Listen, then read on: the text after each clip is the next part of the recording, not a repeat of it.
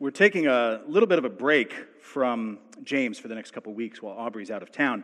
And we're actually going to do a little mini-series on the book of Haggai, which for some reason when I was little, I always thought was pronounced Haggai, and I've heard that from others. I don't know why. It's not. It's Haggai. Haggai is one of the 12, what's often called minor prophets. This doesn't mean that they were small in the message that they brought. It just means that the books are short. It's actually the second shortest book in the Old Testament. And if you're trying to find it, if you'd like to follow along in your Bible, if you go to the end of the Old Testament in Malachi, it's 3 back from that. So it goes Malachi, and then Zechariah, and then Haggai. Haggai prophesied to the people of Jerusalem after they started returning from exile in Babylon. And his whole message to them was basically, you are the people of God. Act like it. Let me pray for us as we start.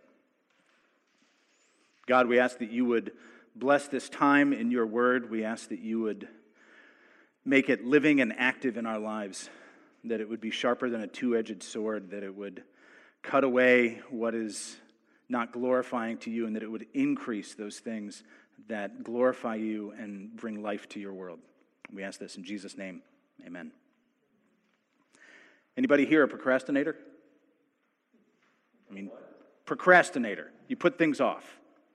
I'm going to wait, because some of you are just not admitting to it yet. Yeah, there we go. Things that you should do, that you know you should do, that you just haven't got to around to it yet. But no matter how much that shelf in the bathroom that you said you were going to build is like half built and now you barely even notice it anymore, you ever put something off for 18 years? If you're a procrastinator like me, you would actually fit in well with the people of Israel in this story. Because this passage in Haggai is about God talking to his chosen people, these procrastinating Israelites. They have forgotten that they have a role to play in God's world and that they have an important part to play in God's story of redemption. I want to give you a little background into Haggai because a lot of times these are kind of the books of the Bible that are overlooked. And a little history might help. So, between about 600 BC and 580 BC, over a period of 20 years, the Israelites were all captured and taken off into Babylon, taken out of their own country, carted off into exile.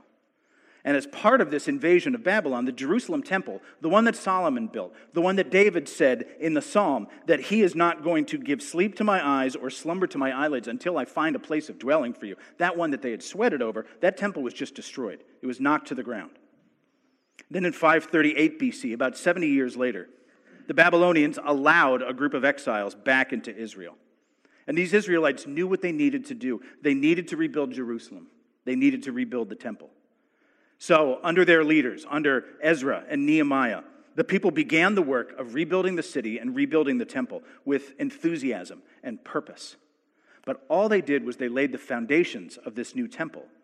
And then there came a command from King Ahasuerus, who's also known as King Artaxerxes. It's the same guy. King Ahasuerus in Ezra chapter 4 says, stop. You have to stop. And they did for about 18 years. It's great if you actually trace the history through the different books of the Bible. It's just a good reminder that all the books of the Bible tie together to tell one story. God had warned his people of the consequences of not following his law in Leviticus and in Deuteronomy. He warned them that he was going to punish them with exile for abandoning their covenant. He warned them of this in Isaiah and Ezekiel and Jeremiah. And he sent prophet after prophet to try to change their ways. And he also said through his prophets, through Jeremiah and Ezekiel, that the exile into Babylon was going to last for 70 years, but that at some day it would end, and he would return his people to the promised land. So, like I said, in about 538 BC, the first group of people come back into the land of Israel. They come back to Jerusalem. And as they returned, they knew how important this temple was, this place where the focused, the most tangible presence of the Spirit of God was dwelling among his people. But then they stopped. They stopped building. In 18 years later, this is where our guy Haggai comes in. Haggai was given a direct prophecy from God in the second year of the reign of King Darius. That's what it says. So that definitively puts it at 520 BC. This is corroborated from the Babylonian records. So the Israelites come back in 538 BC, 18 years later, 520 BC. Haggai says, you guys need to get going. I wish I could say that I can't imagine what it feels like to put something off for that long, but I can, and maybe you can too. You almost get to the point where you say, I haven't done this for so long, I don't even know where to begin. And it just becomes overwhelming. And then you get focused on other things and you manage to shove it to the back of your mind and you go try to live your life.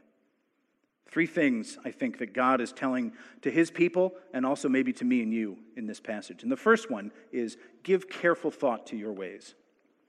The second is be strong, all you people of the land, declares the Lord, and work. And the third, and the most important one, is this: I am with you, says the Lord. Over and over, from one end of the Bible to the other, we see that God is slow to anger and abounding in steadfast love. And this is no different. He has waited for his people to follow his commands. He has waited 18 years for his word to be followed. And now through Haggai, he's letting his people know what his perspective is on the choices that they're making. Verse 1, he gives a message to Haggai to talk to 2 different people who were in charge of all Israel, the civil leader and the religious leader. Zerubbabel, the governor, and Joshua, the high priest. And they've been making great excuses, I'm sure. The number of times I've made excuses to not do what I know God would have me do. Verse 1, God says, these people say the time has not yet come to rebuild the house of the Lord.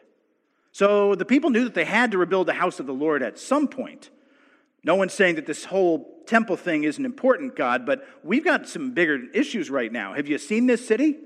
Have you seen the countryside around it? This place was ravaged by war. We got to get this going. We're going to build our own house, and don't worry, we're going to take care of the temple too, but we've got to see to our physical needs first. It sounds pretty reasonable. We need to make sure that we have food and shelter and heat. But maybe it's not nearly as purely motivated as that. Because in verse 3, God says, is this the time for you to be dwelling in paneled houses while my house remains a ruin? That word there, that paneled houses, it's an exact term that was used to describe how Solomon's temple looked. And so it's not here by accident. God is saying, I used to have a paneled house. I asked you to rebuild it, but you couldn't be bothered to do that. And yet you've found time to make your own paneled houses. Interesting. So you've been happy to put time into your own lives, but you've neglected rebuilding the house of the Lord. You have to ask yourself, why is God so fixated on this? Why is the sovereign creator and sustainer of the universe so worried about this one building? A couple of things about that. This is not about God needing us to give him a hand.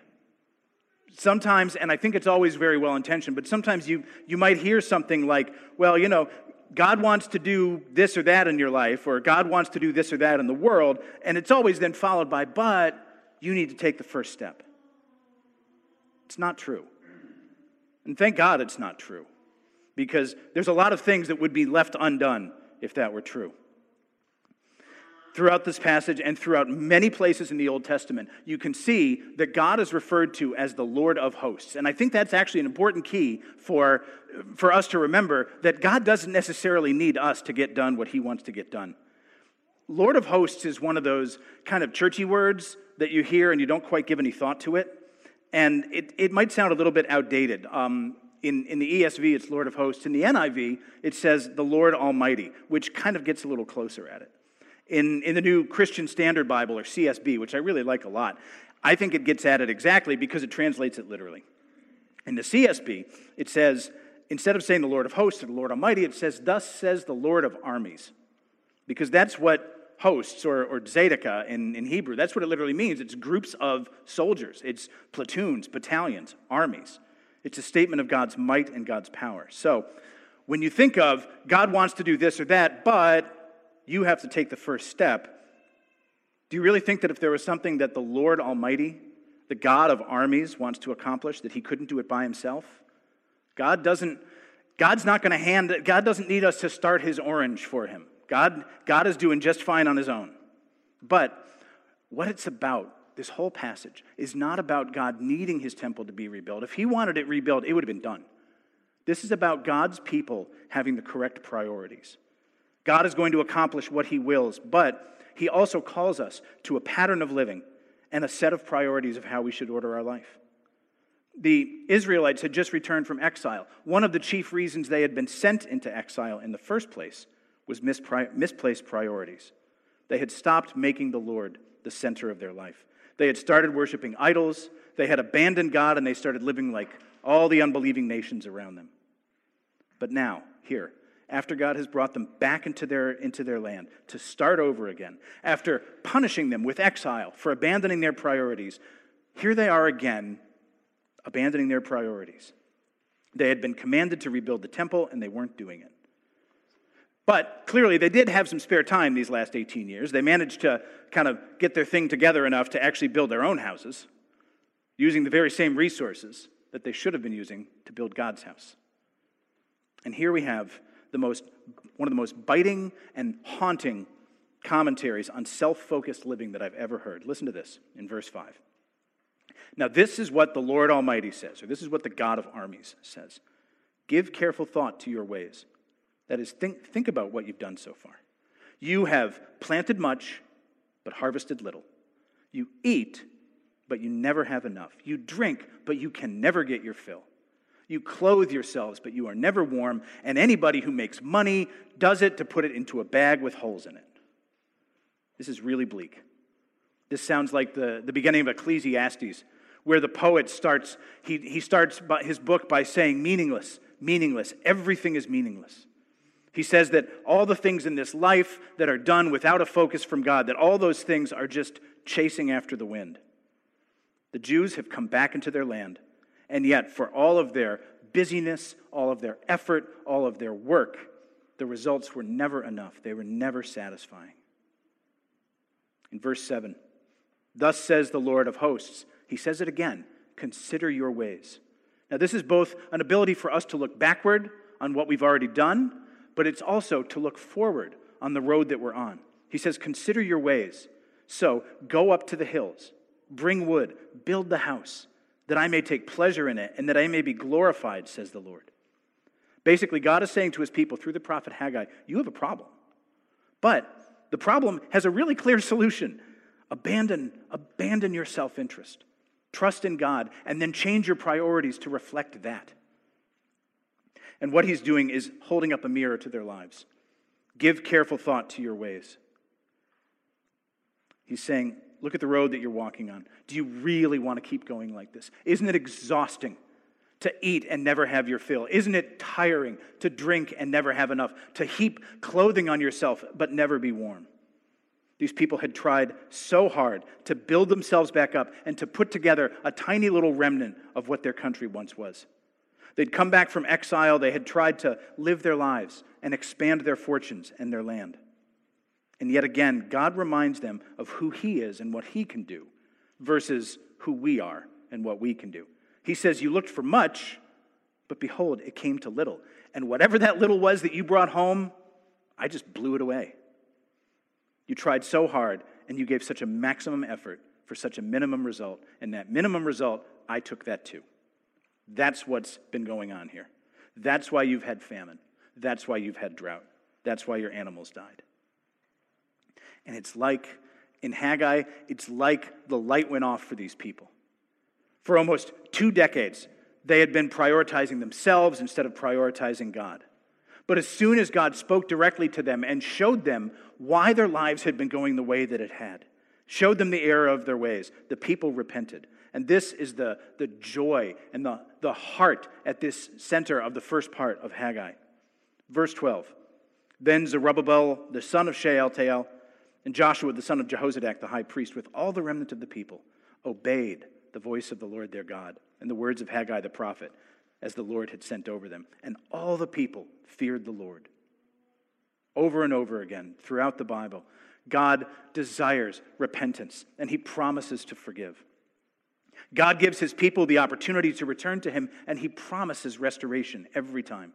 Return to the Lord. Return to the Lord. This is one of the drumbeat messages of the Bible. And as soon as they repent, God tells them the exact same thing that he's been telling people since Adam and Eve. Verse 13, then Haggai, the messenger of the Lord, spoke to the people with the Lord's message. I am with you, declares the Lord. I am with you. You may have heard at some point in time that the most common phrase that God says to people throughout the Bible is do not fear. Fear not. Do not fear. Be not afraid. Some version of that. But on any list of most common phrases throughout the Bible, pretty high up on that would have to be, I am with you. Over 100 times throughout the Bible, God either tells a single person or a group of people, I am with you. God is holy and all-powerful. He is the God of armies controlling everything in the universe. And so it's no wonder that he needs to constantly remind us, do not fear. But that same God is also near to us. He is in the midst of us. He is literally Emmanuel, God with us.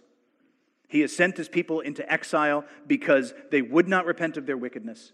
They would not repent of their failure to keep him central in their lives. And he brought them back. And they still would not keep him central in their lives. They ignored the role that they had to play in God's plan. But when they're confronted with their sin, when a mirror is held up to their lives, and in stark relief, they see what they've done and the consequences of it, they repent. And when their actions show the fruit of true repentance, God immediately reminds them, I am with you. I've always been with you. I brought you out of slavery in Egypt. I brought you into this land. I brought you out of exile in Babylon. I brought you back into this land. I am with you. I am always with you. This is our God, and he delights in restoring us to himself. Why did God want his temple rebuilt so badly? So that his people would focus their attention on him. Why did the temple need to be rebuilt? Was it so we could have a nice little morality tale in this little book of Haggai about the value of hard work? No. It's so that the Israelites could remember, and so that all the nations around the nation of Israel could remember that Israel was God's chosen people in God's chosen land, building God's chosen kingdom. And God wanted his temple rebuilt because the temple also plays an incredibly important role in the history of redemption, in this whole biblical narrative that is all focused in on Jesus. Why did the temple have to be rebuilt? So that the Jews could come to it for their festivals. Why did the Jews have to come to it to their festivals? So that Jesus would be able to go to Jerusalem for Passover and be offered up as an atonement, the true and final and perfect Passover lamb. Why did God want his temple rebuilt so badly? Ultimately, so that King Jesus could come and make all things new. In Haggai, the Jews are on the wrong path, even though they probably didn't have sinister motives. They were probably just looking out for their own lives and looking to their own material concerns and just forgetting to keep God central to their lives. God speaks to them through Haggai. They repented. God reminded them that he was with them, and they got back to the mission that God had given them. And God was pleased. God was pleased to use their efforts, even though they had procrastinated, even though they needed to be reminded, both through prophecy and through famine. God was still pleased to use their efforts as part of this great story of redemption, as part of the resurrection life that is promised to everyone who believes in Jesus for the forgiveness of their sins. We absolutely never know what God is going to choose to use to advance his kingdom. God's people are on mission. They have always been. In Ephesians 2:10, it says that we were God's handiwork, that we were created for good works, which God had prepared for us to do in advance. We are active witnesses to, and we are active participants in that work that God does in his world. And so because of that, God is going to use your work for his glory and for the life of the world, regardless of where your priorities may have been, regardless of how long you may have put something off. When we return to God, when we focus on him, when we keep him central, God is pleased to use our works, humble and meager as they are. So, if you remember anything about today, remember these three things. God telling the Israelites this, and also God telling us this today. First is give careful thought to your ways. Look at what you've been doing and look at where you're going. Are you doing it for yourself? Or are you doing it for God? God does not give us time and money and resources in order for us to pursue our own pleasure. He gifts us with these things so that we might gift them to others and so that we're better equipped to do his work in the world. The second is, be strong, all you people of the land, declares the Lord. In other words, we've got stuff to do. And it's not easy. But we get to be a part of God's plan and God's work. And so even when it gets hard, there is nothing that is more rewarding ultimately than keeping God central in our lives and behaving in that way. And so be diligent in the work that God has given you. Because thirdly and finally, and most importantly, remember this, I am with you, says the Lord. God is in control, and there's nothing that he cannot do. And yet, he is also with us and near to us. And so no amount of work that we do in his name is wasted. Even when the results of our best efforts seem like absolutely nothing compared to what someone else can do, God is still pleased to use those things. In 1 Corinthians 15, the Apostle Paul reminds us by, in fact, quoting a lot of Old Testament scripture, he reminds us that because of Jesus, because of the Christ, that death is swallowed up in victory. He tells us that because of Jesus, our failing and imperfect bodies are going to be renewed as perfected and resurrected bodies. He tells us that because of Jesus, nothing that we do for the kingdom is wasted action. Even if we've been putting it off for years, even if we have messed up our priorities and turned away from the life that God calls us to live, that life where we are called to die to self and pick up our cross and follow him and trust in Jesus. Even if we've gone way off the rails and spent much more time building our own paneled houses than in doing the work of the kingdom, God is still with us. Even then, the labor that we do for God is not in vain. No matter how young you are or how old you are, no matter how many resources you have or don't have, the things that we do for the kingdom of God have meaning and value, and our labor is never in vain because he is with us. Let's pray.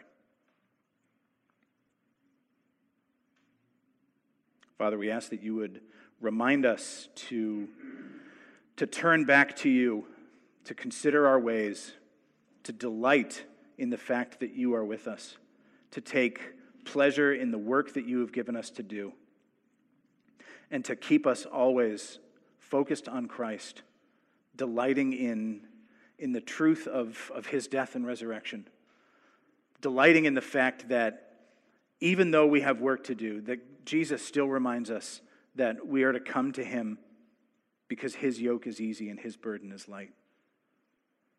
God, I thank you that even the work that you give us to do is still rest and light compared to the exhausting work of trying to satisfy our own desires. Please remind us of that this week. It's in Jesus' name that we pray. Amen.